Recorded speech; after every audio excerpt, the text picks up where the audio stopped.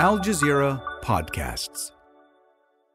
Washington is floating plans for Gaza even as Israel is waging its war. In yet another Middle East visit, the U.S. Secretary of State has been rallying support from regional players. But why isn't the Biden administration first trying to reach a ceasefire? Hello, I'm Adrian Finnegan, and this is the Inside Story podcast, where we dissect, analyze, and help to define major global stories. We're joined from Cairo by Saeed Sadek, who's a political sociologist at the Egypt-Japan University. From New York, we're joined by Chris Hedges, the former Middle East bureau chief of the New York Times, a Pulitzer Prize winner and author, and also joining us from Montreal, Mouin Rabbani, who's a co-editor of Al Jadaliyya, which is the online magazine of the Arab Studies Institute, and a veteran Middle East analyst. Gentlemen, welcome to you all. Chris, I want to start with you first, picking up on Finton's question. To what extent is Israel at the moment running rings around the US? I mean, who really has the upper hand in their relationship, and why? Well, Israel has always had the upper hand, not only in terms of this administration, but past administrations. Remember when Joe Biden was vice president, Barack Obama was pushing through the Iran nuclear deal. The Israeli government, led by Netanyahu, did not like it, got himself invited to Congress, essentially bypassing the White House to denounce the deal. Congress, in effect, has been bought and paid for by the Israel lobby. Biden is one of the largest recipients of aid from the Israel lobby. It is a very powerful, the most powerful foreign lobby in the United States, and politicians that run afoul of it not only lose support, but then find that lobby organized against them. The Israel lobby has said that they will put upwards of $100 million to defeat candidates such as Rashida Tlaib, who has been outspoken about the genocide in Gaza. So it's an extremely powerful force that politicians defy warily, and at this point, hardly at all, given the kind of system of legalized bribery that defines the United States electoral system. Chris, then what are we to make of President Biden's words? You heard them in that report. He said he'd been quietly working with the Israeli government to get them to reduce and significantly get out of Gaza, using all that I can to do that, he said. He could end this today, couldn't he, by withdrawing military aid and threatening to withdraw diplomatic protection at the UN? Yes, he could end it today, but he has no intention, of course, of ending it at all. We just saw with the South African case coming to the court for genocide, the denunciation, I think Blinken called it meritless. One has to, I spent 20 years overseas as a foreign correspondent, and my job was really to report off the ground, which was almost universally in defiance of the rhetoric coming out of Washington. For example, I spent 5 years covering the war in El Salvador during the Reagan administration, and they used much the same language that the Biden administration is using about Gaza, respect for human rights, while military regimes in El Salvador and Guatemala were massacring people, upwards of dozens of people a day, while the death squads in El Salvador were killing, armed and backed by the United States, were killing anywhere between 700 and 1,000 people a month. So that disparity between rhetoric and reality, one has to look at what they do, not at what they say. Biden understands that internationally, this has certainly damaged the United States and domestically, because not only among Arab Americans has his support fallen to below 20%. I think the last poll was about 17%, but also among young voters. And it's a very precarious election. The polls actually has Trump ahead at the moment, but only by 1 or 2%. So he can't afford to lose that margin. So that's why you see the rhetoric. But yes, you're exactly right. He could end this today. They have no intention of ending it today. They know very well what Israel is doing. And this, just to close, this level of bombing. I was in Sarajevo during the war. That was 300 to 400 shells a day, about 4 to 5 dead a day, 24 wounded a day. Journalists, by the way, were also targeted in the same way they are being targeted in Gaza by Israel. And that gives you a kind of juxtaposition, the saturation, the level of bombing, where we're seeing hundreds of dead a day, just is a window into how savage this attack is, and it is really meant to make, as they've been quite upfront, make Gaza uninhabitable, and the United States is well aware of that, including, of course, using starvation, destroying sanitation systems, so the spread of infectious diseases. I mean, this is something we never saw in Sarajevo, as bad as it was. Mohan Rabbani, what do you make of what Chris was saying? How badly have US foreign policy objectives in the region been hurt by its refusal to support a ceasefire and its continuing to offer weapons and political support to Israel?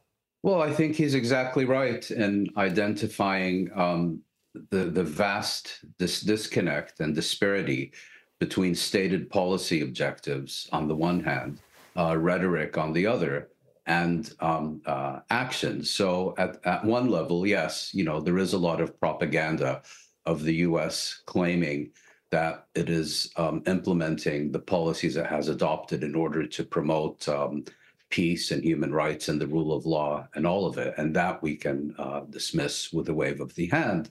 But when we look at U.S. policy objectives, I think we should take those seriously. But here we see the vast disconnect between talk and action. And I would slightly disagree with Chris Hedges in the sense that, yes, the Israel lobby is very powerful. And yes, it does intimidate a lot of politicians.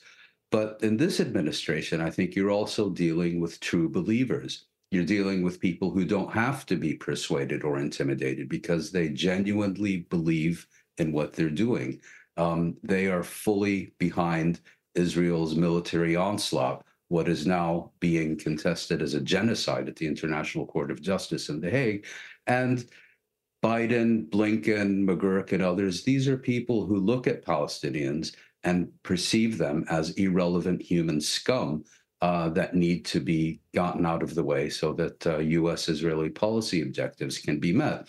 But the other point I would make is, while there are genuine differences between the Israeli and U.S. governments, I think the more important point is that Israel can proceed in the full knowledge and with the full consequences that Washington will not impose any consequences on Israel for it pursuing actions and policies that contradict the U.S. agenda and U.S. policy objectives.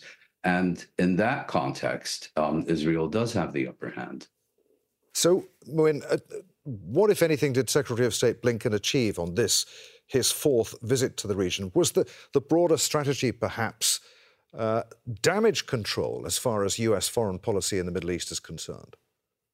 Well, it seems that every time Antony Blinken goes to the Middle East, U.S. influence goes down a few notches and U.S. credibility evaporates. Because here you have someone, for example, one of his main objectives on this trip appears to have been to seek to prevent a broader regional escalation of this conflict. Well, there's an obvious way to do that, and that is to end the Israeli genocide in the Gaza Strip. But rather than addressing that, he came out in full force in support of what he termed Israel's right to defend itself. He repeated all the tropes about human shields and hiding in hospitals and schools and all the rest of it, and sought essentially to blame everyone but Israel for the regional escalation, while knowing full well that the only reason other parties are participating in this conflict is in support of the Palestinians and in order to end this genocide and this siege. So again, people look at what he says, they look at what the U.S. does, and they see a complete disconnect and find it increasingly difficult to take anything that Blinken says seriously. Because as the saying goes, look at what I do, not at what I say. And then, if I may, also this other phrase he constantly uses, reducing Palestinian civilian casualties. Well, it would be useful to hear from him what level of Palestinian civilian casualties, how many bombed and killed Palestinian children is acceptable to Washington, so that we have a better idea of where the line between acceptable casualties and unacceptable casualties lies. Picking up on that, Syed Sadek, how much responsibility does the US have to bear for the suffering and the vast number of women and children killed by Israel's indiscriminate bombing? From the beginning of this conflict, we have seen President Biden and many top American officials attending the war cabinet in Israel. So the U.S. is not neutral. It is part of this war that is happening, and it had provided immediately military aid, financial assistance, a lot of support, even diplomatic protection at the UN Security Council, and all attempts to impose a ceasefire or have any ceasefire, the US had always been objective. And so people in the area are now seeing in naked eyes that this is not an Israeli-Palestinian war. It is America's war against the Palestinians, and the weapon is Israel. This is a tool that it is being used. So, of course, the credibility of the U.S. had now been exposed. The distrust and belief that the U.S. is really into peace and human rights is gone. People now do not believe that all this issue about democratization, human rights coming from the U.S. are true, because we don't see that this is being done or applied for the Palestinians. Israel also lost a lot in this conflict.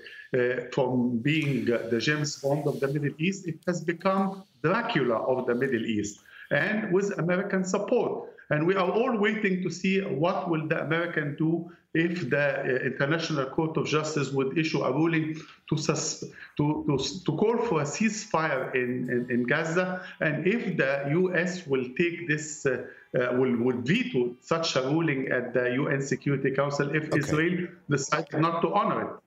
Syed, what will Secretary of State Blinken have been told on Thursday in Cairo? What will he have said there in Egypt and in Jordan? Is anyone listening? Is anyone interested in US foreign policy objectives in the region? I think this is the fifth time Blinken comes to the area, and he repeats the same stuff.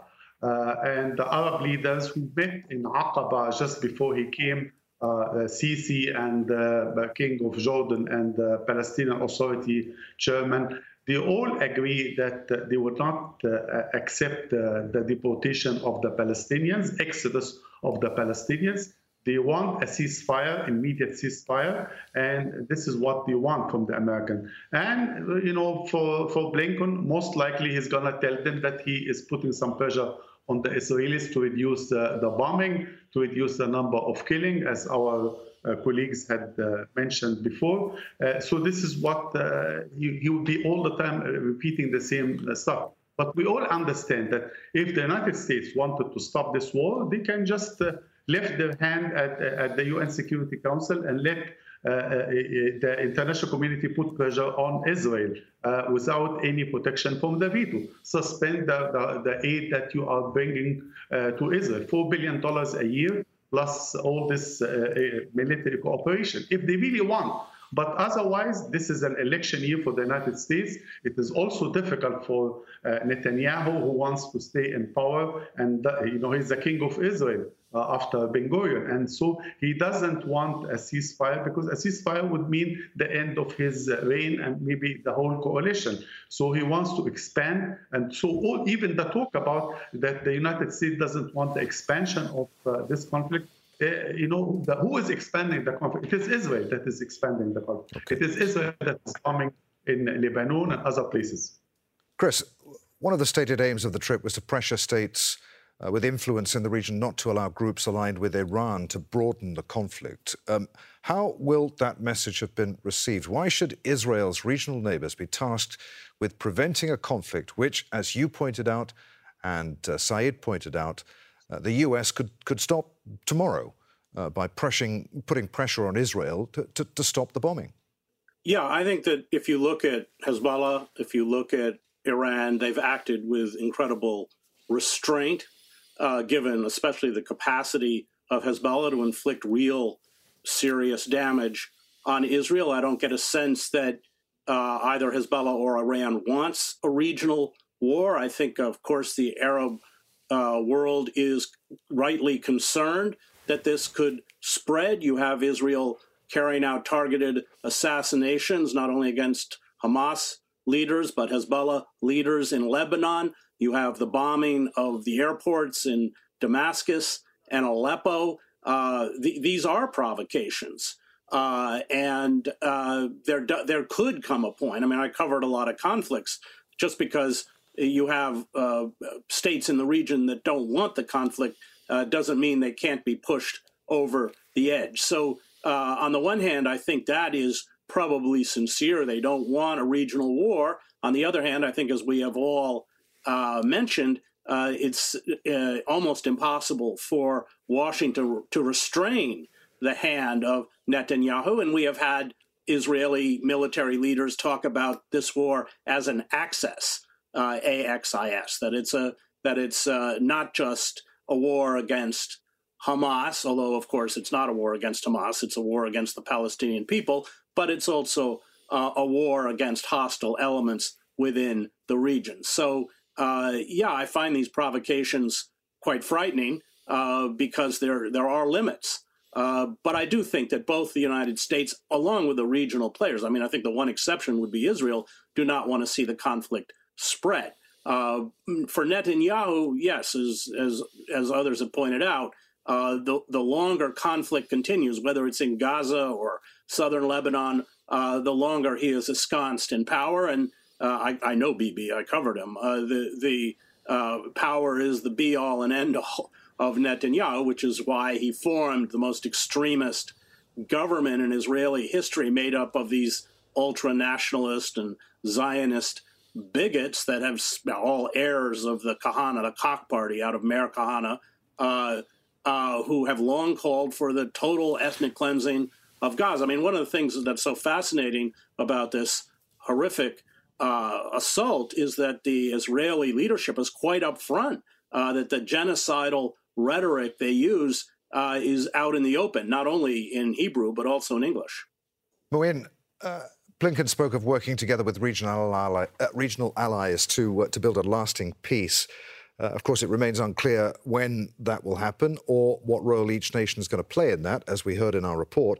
How keen do you think would regional players to be playing a role, especially if Hamas is excluded? Will the PA really end up running Gaza? Does the PA have any credibility with anyone? Well, as I understand U.S. intentions, the plan is to give a virtually unlimited supply of U.S. weaponry to Israel to essentially wipe the Gaza Strip off the face of the earth, and to then present the invoice for the reconstruction of that territory to the Arab states. And this is clearly a non-starter, particularly because a second element of that, as you just mentioned, involves installing the Palestinian Authority into the Gaza Strip to resume its administration of the Gaza Strip under Israeli auspices, performing a very similar role to that which it performs in the West Bank, which is basically ensuring the security of Israel's occupation and taking care of health and education and nothing else. I think the Arab states have made very clear that any role they play has to be an organic part of a credible political plan to resolve this conflict. And I think by that they mean a credible plan to achieve a two-state settlement. Well, the problem here is, irrespective of what one does or doesn't think about a two-state settlement, you can't have a two-state settlement without an end to the Israeli occupation.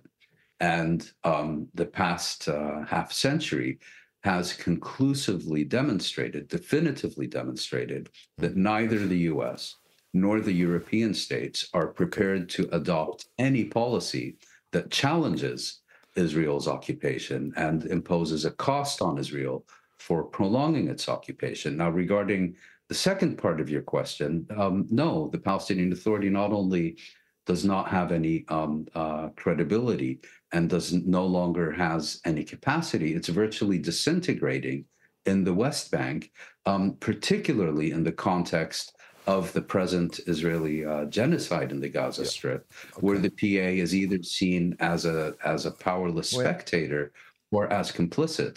Moin, I'm sorry to interrupt you. Time is against us on the program. I want to get a couple more questions in. Saeed, do the US and Israel have any inkling of an end game, do you think, to this conflict? Any concrete plan? Israel's stated aim, of course, is to eliminate Hamas. It's never going to achieve that, though, is it? Not at all. This is a deep-rooted conflict. It is almost 1 century. This kind of social protected conflict can last for a long time, and we are not, isolated in this geographic area. They go beyond. We have seen clashes in the US, in Europe, and now you hear about the Yemenis are getting involved. So this is very important to take into consideration. The day after Gaza, nobody has any solution unless you get the United Nations. Remember, when many African countries got their independence, they had no authority or institutions. And here the United Nations had this Trust Council that would take care of that. And of course, if we have the UN involved, managing the West Bank and Gaza for a period of time and allowing for election and things like that, this would be the beginning of a solution. But you see, Israel and the United States would never allow the UN to be involved or international organization because they want to keep this conflict as it is. They are not happy with an end because they all the time have this idea that maybe we are able to get rid of the Palestinians and have a really true Jewish Zionist state in Palestine. Chris, we've got about 2.5 minutes left on the programme. Coming back to where we started, more or less, and who it is who has the upper hand in the relationship between the US and Israel, I want to talk about the yawning gap between Washington's vision for post-war Gaza and what Israel is willing to accept. Well, and Washington is well aware of that yawning gap. It's not a secret.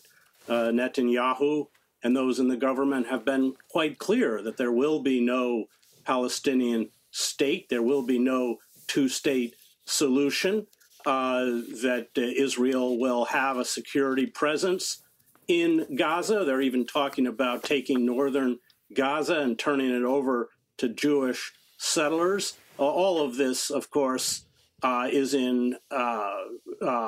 it contradicts everything that Washington says it espouses. But I just want to go back to the point I think a lot of us have made, and that is that the rhetoric is meant to mollify the international community and perhaps to a certain extent domestic voters. But the reality, is something not only very different, but also the reality of Israel's and of this partnership between the United States and Israel. The United States and Washington is a full partner in this genocide and has proven it over and over again.